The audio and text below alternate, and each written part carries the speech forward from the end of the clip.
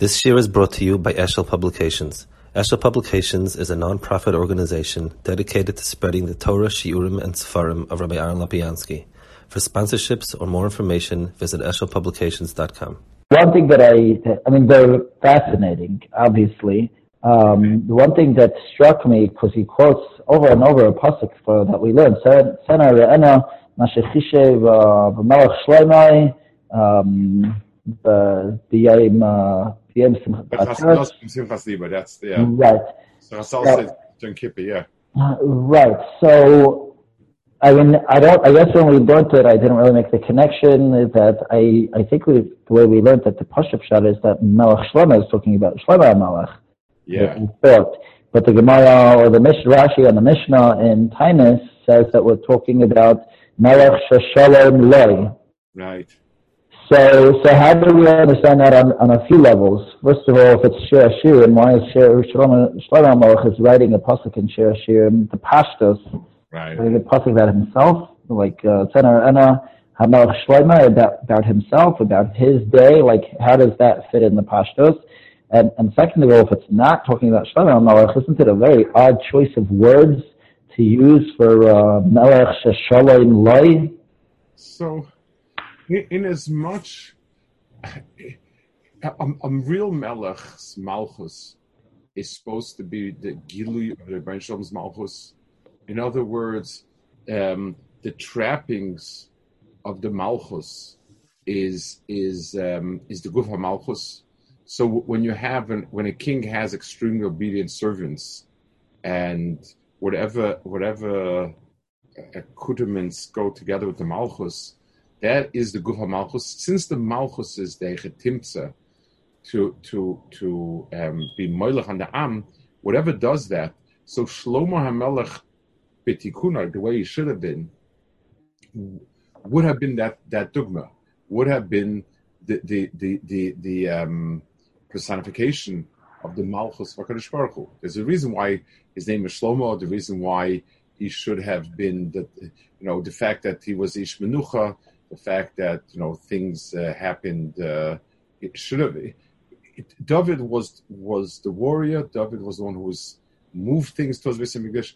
In the Zman of Shlomo, that should have been the end. That should have been Basli Ganei Chayzikala. So Shlomo Melech being hello, it should have been yes. Shlomo should have embodied that Malchus and. Because he didn't, there was no. So it is appropriate. It's just like when we say Melech HaChashverosh, every Melech there refers to HaKadosh Baruch Hu. What it means is HaKadosh Baruch Hu acting through Melech HaChashverosh. But over there, the Pshat is HaChashverosh was a puppet.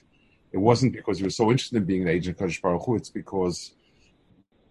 So it's not like it's not a Lashon. I mean, I'm not doubting Shlomo's godless, but it doesn't come across as odd, like in a sense of gaiva. We don't find that Moshe Rabbeinu talks about himself as the ultimate, highest level of the Torah. It says about him, Moshe Adam Mikol Adam, but he doesn't write kind of first person language. Come look at how great Moshe Rabbeinu is.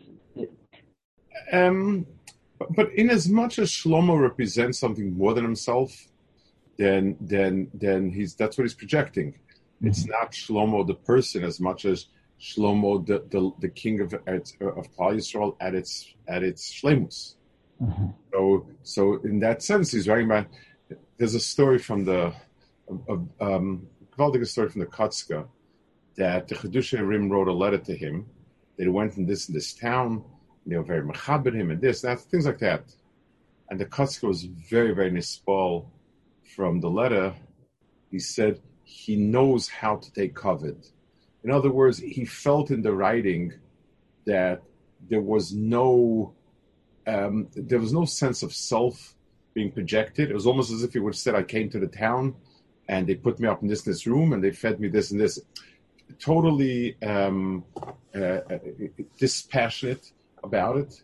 So here also he's describing what the mahalach of Malchus Shleima and Klal Yisrael is, and that's what it should have been. And unfortunately, it wasn't, and he messes up. Someone along the lines messed up. So when he says Melech Shlomo, he's referring to Malchus Shlomo and the status of the Paisol B'Chalal. Right, and Malchus Shlomo is supposed to have been the clear and final stage. Just like say Leiv Melachim B'Yad Hashem. There's a he was the one who should have been the Merkava, and he wasn't. Him and David together, the fourth wheel of Merkava, and because of whatever happened, it didn't work out. Okay. Okay. Well,